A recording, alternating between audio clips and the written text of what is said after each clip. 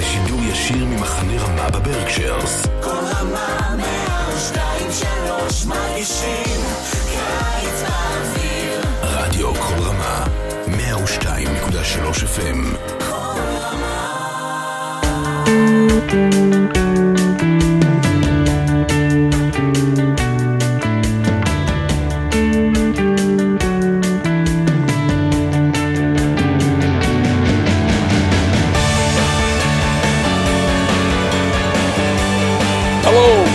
Welcome to another edition of Parsha Talk. I'm Rabbi Elliot Malamed in the basement studio of the Highland Park Conservative Temple Congregation. I'm Shamed. That's my house, really.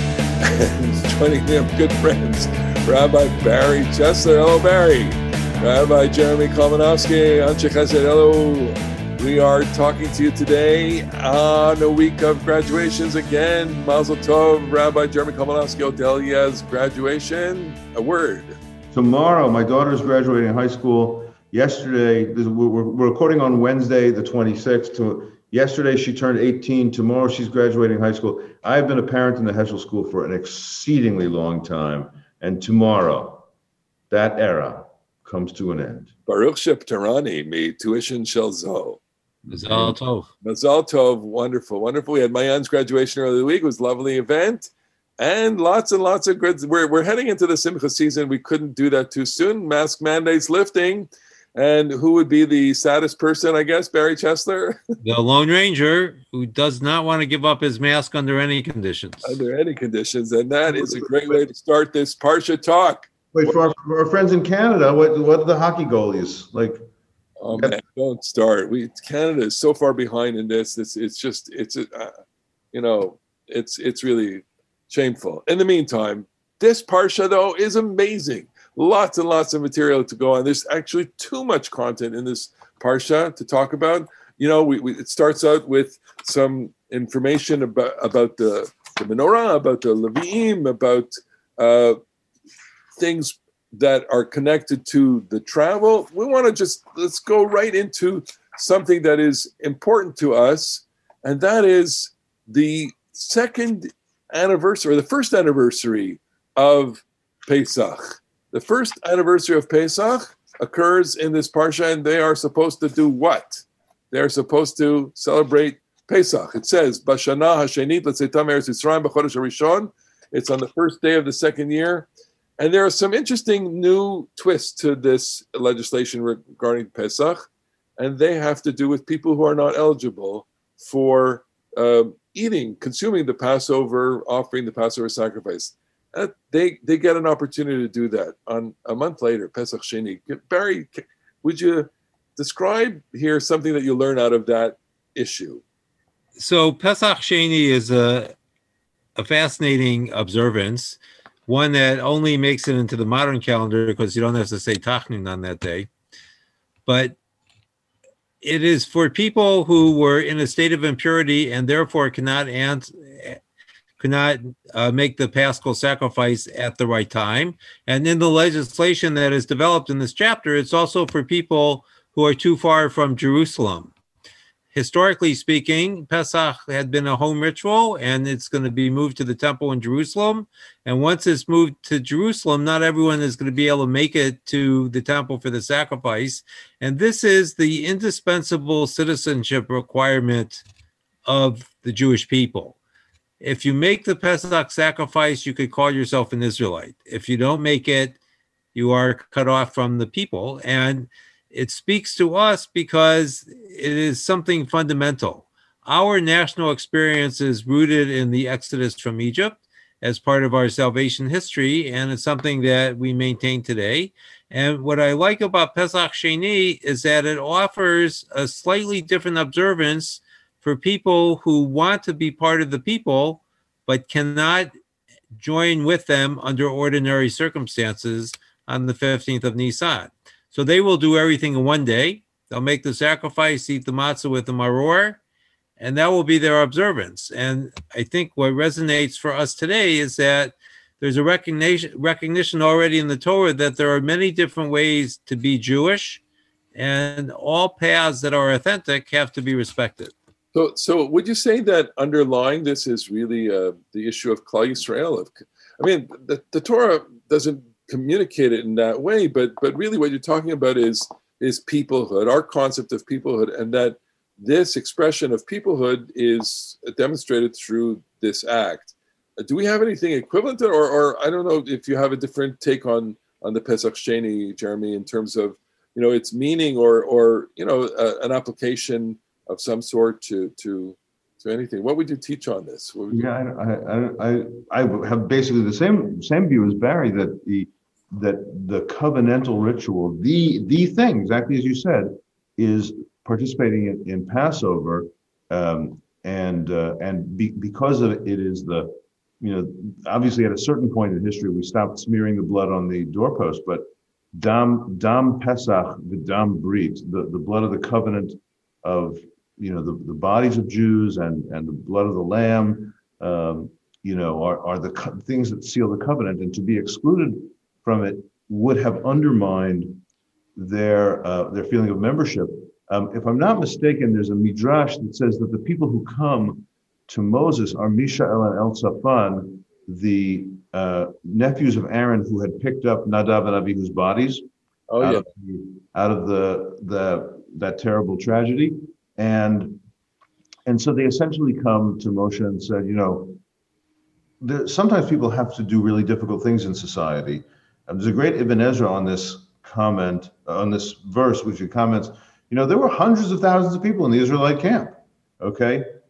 Somebody died every day, okay? Every year, somebody is prevented from Pesach because of just life going on around them and the death that kind of climbs in people's windows. And so we have to see to it that there is this way to bring you into the core covenantal moment. What it makes me think about in a, you know, modern society is if there are any things that keep us, you know, that sort of affirm and seal and are just integral to our membership. We know, like in this great big American society, this is something that I think we've all spoken about in recent years, that there is all too little language, ritual, cultural touchstones that everybody shares. And I would just offer the you know, thought that actually you gotta share those things. There's got to be something that you share that when you do it, then you say, okay, I know I'm part of the people. So Pesach Sheni comes along and says, yeah, we're gonna find a way, even when life threw you a curveball and locked you out of this one major event, we're gonna find a way to reopen the door to get you back in. So I think in the modern Jewish context, there you know, Passover functions in some way like that, although not all people observe a Passover. Maybe the holidays, not all people observe a holiday. These are covenantal moments. They're moments of belonging, moments of expression of belonging. They may not touch everybody in the same way. They may not convey, you know, the depth of narrative. And maybe, I think you're right. Maybe we are missing something connected to that. I want to pick up on just one idea, which is that it's the first anniversary. I find that idea to be very profound, that you know, they need to acknowledge movement in their lives. They need to acknowledge the moment. They need to acknowledge the calendar. And we've said before, the calendar is an identity forming device, and it's an identity form, and it functions on so many levels. You know, when we think about all the different kinds of anniversaries that people observe, we're coming up on 20 years for 9/11 in America, and of course, you know, we've just had this terrible, you know, war in Israel. I mean, that's going to engrave a mark on the Israeli calendar, certainly because of a kind of eruption that I think was really, you know, a moment. Now people will remark on these last days as different moments. But let's move on from that to a different set of topics here. We got a description in this parsha of chatzotzrot. Aseh lecha shtei chatzotzrot kesef. You have to make two horns, two trumpets of silver, mikshat aseh otam. And what was the purpose of the horns? V'tak'u bahen v'noadu eleh kol eda. They were instruments to summon the people, and they also did other things. Jeremy, you have a thought or two about the chatzotzrot shel kesef? Anyone? Yeah. Miles Davis? Yeah, Miles. Well, it's interesting. These chatzotzrot, the silver trumpets, and this is the word in modern Hebrew for that instrument. We don't use the word shofar here, right? But they are similar. They're used in similar ways, and as a matter of fact, the verse in our parsha, "Uvayom simchatchem u'moadechem rashei chodshechem utkatem bechatzotzra al olotechem ve'al zivchei shalmeichem v'hayu lachem lezikaron lifnei Elohechem ani Adonai Elohechem." That's in the Rosh Hashanah liturgy in shofarot, even though we don't use Silver trumpets. Huh? We don't use silver trumpets. We don't use silver trumpets. Actually, in the ancient temple, they had the silver trumpets as accompaniments to the shofar, and then the trumpets would fade out and the shofar would continue. But it's a similar thing, that is a time of celebration. You blow the trumpet, everyone hears. It's a time of assembly. When there's some danger, you blow the shofar, and you blow the chatzotzra, and everybody comes together. It's how you signal without WhatsApp groups. It's how you signal that it's time to go moving. There's a fabulous, by the way, Hasidic drash. This is one of the classic Hasidic drashot on the word chatzotzra. It's often given the name of Dover Mizrich, the Baal Shem Tov's immediate successor, who said it's shtei chatzitzurot, two half forms, that God and Israel are the matched set. It's and the chatzitzura that is God, the half form, and the half form that is humanity, long for each other, and they have to come together, which is just so beautiful. Very. So we often forget that the way the Torah describes the Israelite community is that it is enormous. It is a very large city, even by American standards.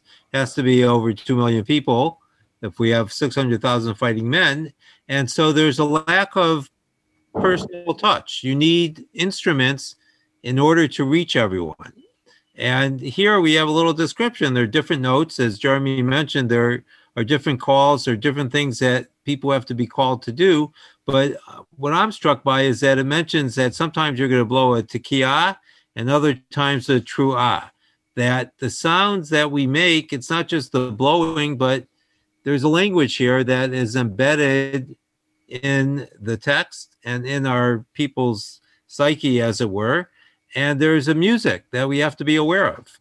There's a music, and it's a communication. It's a form, and it's a form of alarm. And I think it's, sound. These kinds of sounds are very visceral. Look, again, back to the last week, sirens in Israel. With the siren encodes a certain message, which is get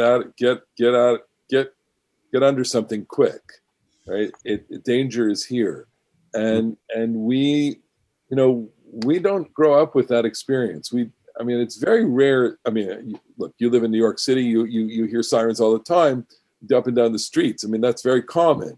But the air raid siren and the siren that says danger is imminent. That's not something that it would scare us deeply. I don't know. Yeah, it's Amos. Is the shofar blown in the city and the people not fear? Yeah. Okay, let's change topics now because the parsha changes. We're skipping over the Degel Machaneh B'nai Yehuda, etc. All the different the vexillology here, the flags. Moshe has a father-in-law. His name is Chovav. Here he's named Chovav. In Yitro he's named Yitro. And so Moshe says to Chovav, "We're going. How about you come with us? Lecha itanu. It'll be good. Ve'tavnu lach." And Chovav says, "Lo elech ki melartzi ve'amarati elech." You want to get into this moment here? This is a moment where Moses and his father-in-law are going to part, and these are very, very precious moments. This kind of separation, and it's not an accident maybe that we have something occurring later on in the parsha with another part of Moses' family. The family story in Moses' life is encoded here, it gives us some information. There's a push and a pull here. How do you relate to this little vignette with Moses and his father-in-law and Chovav? Here he's known as Chovav. He wants to go back to his land and his birthplace. El artzi ve'el moladati elech. Barry, you want to weigh in on? So there's a certain poignancy here because we have two aspects of our lives that summon up within us strong connections. One is our land, and the other is our family. And you can't always have both. And I think what speaks to me here is a recognition that other people have attachments to their own land. And we have to respect that. You know, Chovav needs to go back to his own land. He doesn't belong with his family, in his view. He needs to be on his land. And I think there's a kind of a powerful message there because sometimes you can't have both. You can't have both family and land, and you have to choose. And it's an individual choice. And we hope that each of us chooses wisely, but we only get to make the choice once. And, you know, what's going to happen is that Chovav is going to leave and Moses is going to go forward. And that's the end of their relationship. Essentially. There's no mentorship anymore. Awesome. Jeremy, what do you? Yeah, well, I think this is quite interesting because, of course, as you said, he has a different name. He's called Yitro. He's called Yeter. He's called Chovav. He's called Reuel. Here he's Chovav ben Reuel. I mean, from one standpoint, we seem to have the Torah encoding some different traditions about this individual, about his name. I'm struck by the fact, first of all, that Chovav and Reuel both have the same, more or less, semantic meaning. Reuel is God's friend.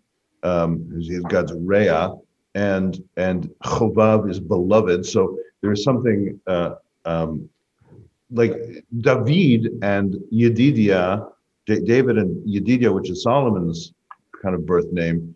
All those names also mean beloved or friend. There's something that the father-in-law character is portrayed as really being close to God, which is quite notable.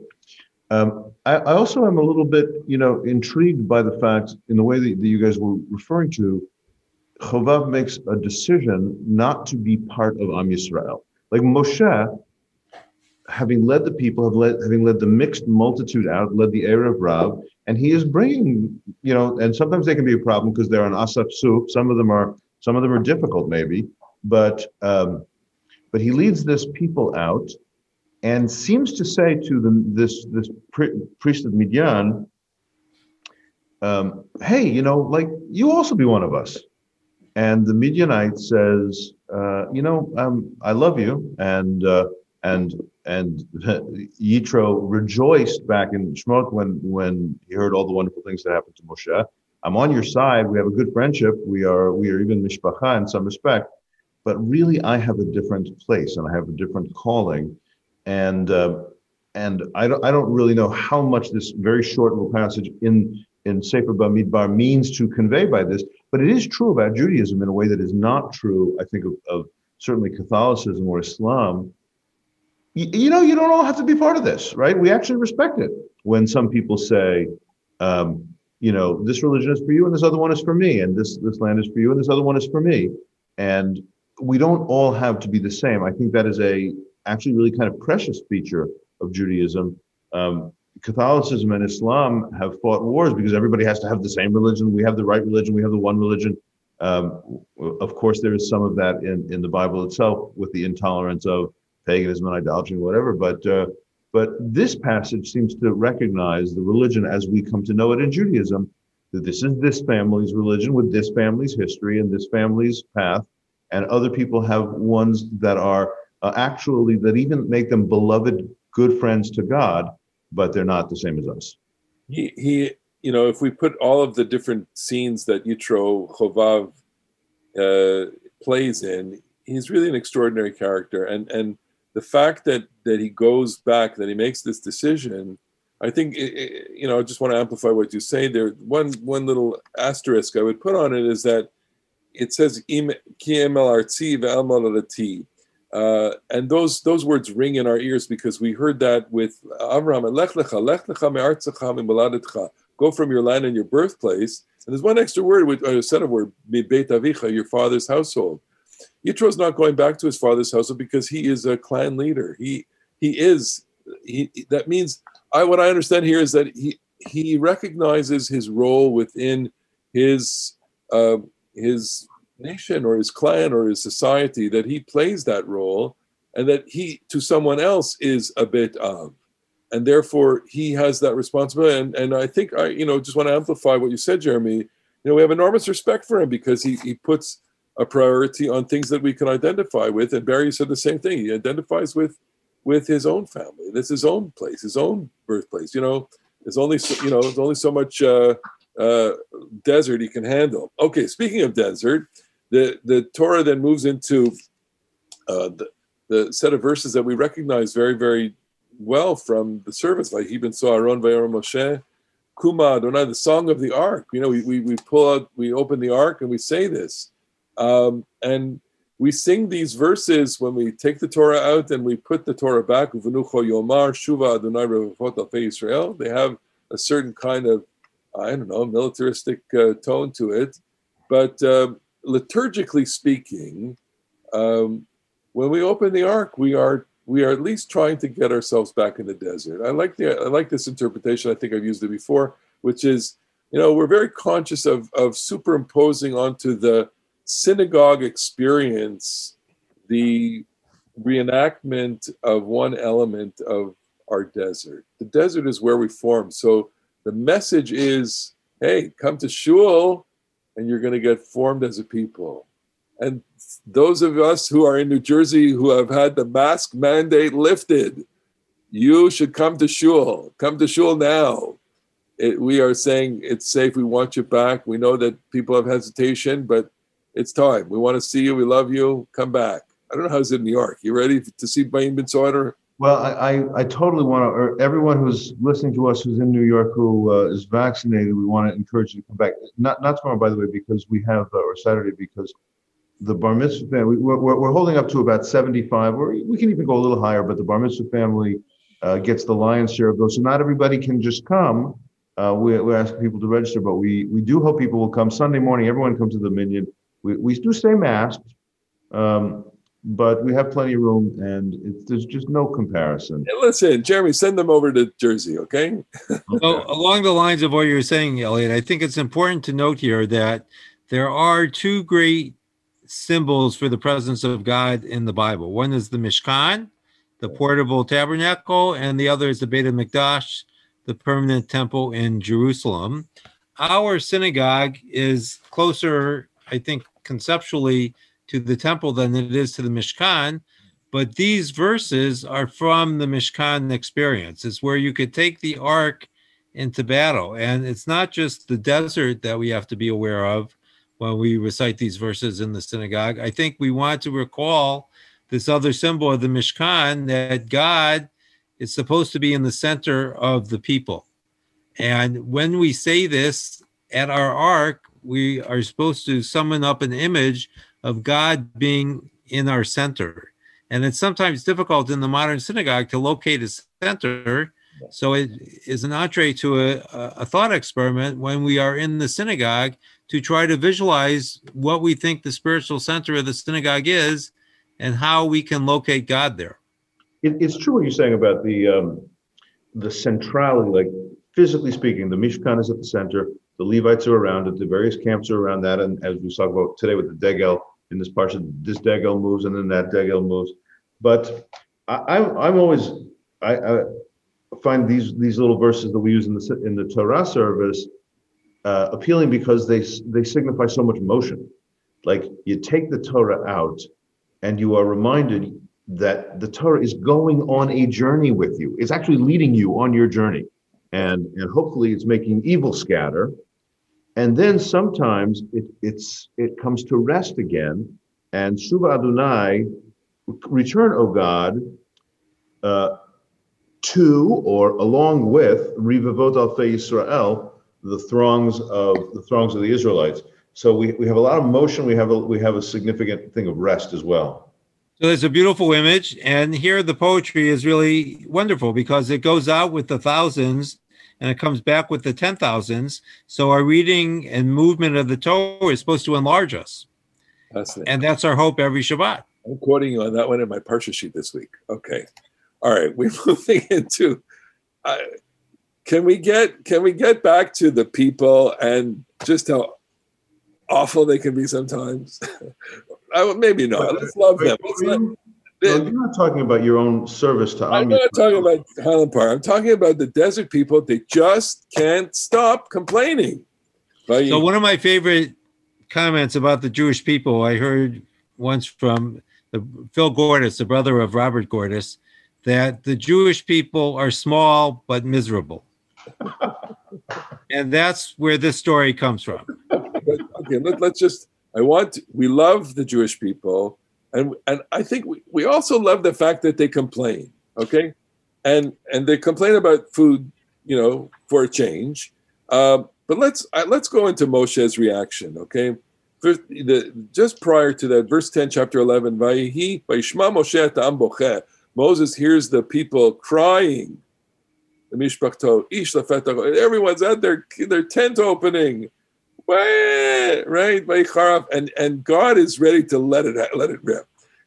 Vayomer Moshe Adonai, Lama hareota lavdecha. Why have you treated me so harshly? Lama tzadichein manecha. So who's he going to complain to? And what's the core of his complaint? Who's he complaining to? Do we have a sense of pathos for Moshe? And what's God's reaction? Barry, take it away. And Jeremy, I want you, you'll collaborate here. So thinking about the story, Moses is in a very difficult situation as the leader of the Israelites. It's not a job he wanted, not one that he aspired to, one that was thrown into his lap. And he often finds himself in great difficulty with sarot, troubles. And the only person, as it were, that he can vent to is God. And God doesn't really want to hear it. And that only increases the angst for Moses because he's left with no one, divine or human, that he could pour out his troubled soul to and get some kind of relief. God is supposed to be compassionate, but he doesn't always seem to show that compassion to Moses. Jeremy? I'm not sure that I totally agree with that. Listen, obviously, we don't get a ton of stage directions here, so I think that interpretation is totally plausible. It could carry through, but I think I'd give a slightly different one. First of all, I find a little humor at the beginning of the passage as you were reading. The people are whining and moaning about the food. Vayicharaf Adonai, and God was enraged. Uveinei Moshe ra. And it kind of stunk in Moses' opinion, too. It was like God was enraged, and Moses weren't too happy neither. I find that really kind of funny. But Moses' complaint, listen, Bamidbar is a book that really has an amazing unity of theme. The desert is really hard. The desert is an ordeal, and the people carried through the desert they're suffering. So they're complaining about the food, and Moses' complaint to God is uniquely rich because he uses a kind of feminine imagery about himself. Ha'anochi hariti et kol ha'am hazeh. Did I, switching, he's obviously a masculine speaker, but was I pregnant with this people? Imanochi yiladetihu ki tomar elai sa'ehu bechekecha kasher yisah ha'omen et hayonek. Can you carry this people in your bosom as the nurse with a masculine word, an unusual masculine word, carries the nursling? Moses is, there was a book written by a political scientist called Aaron Wildavsky called Moses, the Nursing Father, about the political dimensions of this male figure as female figure. It was about Moses as political leader, but using this image about this kind of feminine or nursing quality to Moses's mothering leadership that is just very rich on a literary level, and on a further literary level, the manna, this kind of, is described both midrashically as mother's milk, but even in the passage just before it, it's said that the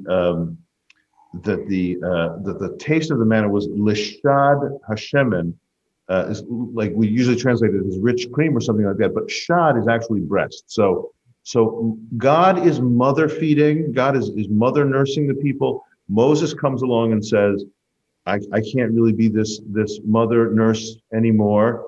And each of them have been like, they've been going through the ringer with these people that they just cannot satisfy. And because the desert's really hard and the desert's really So what I'd like to add to your comment, Jeremy, is that Moses is portrayed as a nursing mother, and God is accused of being the absent father. Yeah, that's great. Moses cannot bear this alone is a rebuke of God, because God is supposed to help him bear it. So what do you make then of Moses's punchline, Hargeni Naharog, kill me now, kill me? Is he saying it to just get, a reaction? Does he mean it? Is he at his wit's end here? I mean, that would be a wit's end kind of statement. I mean, we do have these things like Jonah. You remember Jonah when God doesn't, Tov moti mechayai, Jonah says, I'd rather die than have to live with this. Or Rachel, when Rachel is struggling with infertility, she says, I don't want to live. I don't want to live if I can't have a baby. I can't remember if other prophets, perhaps Jeremiah, who was so enraged at God, maybe this is a trope that is not just in these three cases, but Moshe definitely seems to be saying, kill me now. Yeah, but Well, I think before he says, erase me from your book if you're not going to make this come out right. It's a cry for attention that demands a response. Right? Okay. God could be looking askance or looking away from Moses, but as soon as Moses says, kill me now, God has to respond. Okay, so Because the implication is if God won't kill him, then Moses might kill himself. Interesting, and we're not going to go there. Okay, it's too tragic. All right, but so God does react. I want to say, okay, so here we are, three people. Can we measure, adjudicate, rate God's reaction here on a scale of 1 to 5? If God, how does God do in the therapy department here? I'm going positive. Well, first of all, here the enraged father. These people want meat. I'll give them meat. I'll give them so much meat that it's going to come out of their nose. That's real negative. Sharing Moses' prophetic burden with 70 or 72, so 70, but then there's Eldad and Medad, which it works out numerically that if you have 6 from all the tribes, then you get 72. Sharing Moshe's prophecy, the burden of being the one person who talks to God, and God softens that and shares the experience throughout society. That's pretty good to me. Pretty good. Okay. He doesn't really address Moshe emotionally, but he does give Moshe a strategy for dealing with his difficulty. And he says, I think he does address Moses emotionally, because he punishes those who are really responsible here. And it's the complaining people. okay, Right? They're the ones who get the zets. They're going to get everything they want, so much so that they won't be able to bear it themselves. Right? It's the month full of food, of meat, that they won't be able to stomach. Although I guess the image is a little bit different, but it's the same idea. And to Moses himself, he offers support. These other prophets. that is some really, intelligent and very capable, therapy, which is, Dare I say, it's almost divine. it's almost like say, here, I'm going to give you the skills to deal with your problem. I'm going to help you create a structure around you, gather 70 people who can share the burden of the people, and have the gift of prophecy, have some administrative, responsibility, and take the weight off of you. I think it's I would knock it even one more notch up in its overall wisdom, which is that Moshe, when Joshua sees that other people are experiencing this ecstatic prophecy, Moshe Niklaim, throw him in jail. This is terrible. You've got to be the lone leader. And Moshe says brilliantly, "Umiten kol am Adonai nevi'im, ki yiten Adonai et rucho alehem." Would that all of God's people were prophets. The point of this thing is to spread the experience of the divine through the people so that everybody has some of it. The point is not my hierarchical leadership. So not only does God, I think, spread that prophetic gift through the people, Moshe is also expressing that the whole point of communal religious experience has been to create that connection with the divine, not just with one big boss, but broadly. So Joshua doesn't seem to understand the burden of leadership. So he's jealous for Moses' behalf. And Moses recognizes that the purpose of his leadership is, in a certain sense, to make everyone like him. All right, we're running out of time. In fact, we're over time, but we got to talk about the last scene, which is Moses and Miriam and Aaron speaking behind Moshe's back about Hayisha Kushit, his wife, and what happens to Miriam afterwards, or there's a really very, very important exchange between the two. What happens to Miriam? Barry, you want to just tell us this?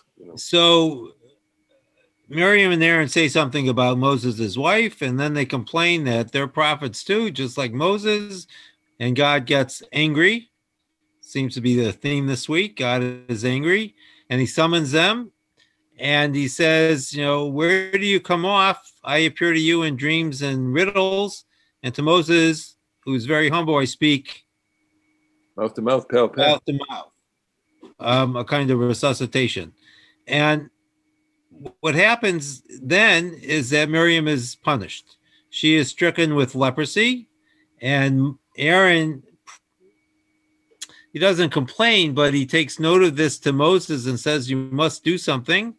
And Moses offers the shortest prayer on record, 5 one-syllable words, El Narafan Allah. And God says he will heal her, but she must be put out of the camp for a week, because if a father is upset with his child and banishes her, that's how long she is banished for. And it seems that this is a kind of counterpoint to the story about the prophets, because in the story about the prophets in chapter 11, Joshua is jealous on Moses' behalf. And here, Miriam and Aaron, who may have been 2 of the 70, are jealous of Moses. And they don't understand that Moses is in the category of his own. Jeremy, your take on this story? Well, this story is very, we were talking in another vein before we started recording how it's very easy and seductive to tell, one complicated story through the prism of another complicated story that's weighing heavily on your mind. That might be true about Israel and politics and America. And it's interesting to me that this story, because it says that they complain about the woman, the Ethiopian woman, the Isha Kushit Asher Lakach, the almost inevitable way that an American in the late 20th or early 21st century reads this story is with a racial dimension. Moses married a black woman, and Miriam's punishment is that she's mitzoraat kashalek. Her Miriam's punishment is that her skin turns, ghostly white. So it's hard not to feel like there's a story about in-group, out-group, and what is a favored ethnicity and what is the, quote unquote, strange-looking skin of Moses' wife. I must say, I do think that is an almost irresistible modern reading, and it doesn't really seem to me the right reading of an ancient text. The sort of prevailing view in the rabbis is that the complaint about Moshe is that he's abandoned his wife because he's such a prophet. He's such a prophet that he's got to be with God all the time, and so he's celibate. And Miriam and Aaron complain al odot hakushit asher lakach, which I think the tight way to translate that would be they complained on behalf of the Ethiopian woman that Moses had married. This poor woman, her husband is. This is what Barry said before. God is the absent father. Well, maybe Moshe is the absent father. He's with God all the time. He's never with his wife, and they're feeling bad for her, not against her. But admittedly, I think that's what I think the pshat is. But admittedly, I have in 20 plus years in the synagogue rabbinate, I think that almost everybody thinks that the story is about racism. So interesting. The pshat is what you said it is. The drash is that she's beautiful. I have the Rashi right in front of me. It says al odot ha'isha hakushit. I'm sorry. It says begimatria yifat mar'eh. In gematria, they do the equation of the words and the values of the letters. It means she's beautiful. What would they be complaining about? Wait, are you saying that he married Beyonce? Yeah. Moses married Beyonce? So here it is. He's married to this beautiful Ethiopian woman, and he doesn't pay attention to her at all. And if you were Moses' brother or sister, you'd say, "Hey, what's the matter with you? Come on, you can't talk to God all day. Go spend some time." No, I don't know. It's this leaves us with so many different questions, but it's such a great parsha filled with. It is interesting to me, by the way, after Parshiyot Bamidbar v'Naso that are just so boring, and Parshat Be'alotcha has so many great stories. Well, we have to bring that to a conclusion now. We thank you for watching and listening, and we're going to sit with these stories for a while. I hope everyone has a beautiful Shabbat. May it be a restful, joyful, quiet Shabbat for our brothers and sisters and friends in Israel. And we'll see you next week on Parsha Talk. Shabbat Shalom. Shabbat Shalom.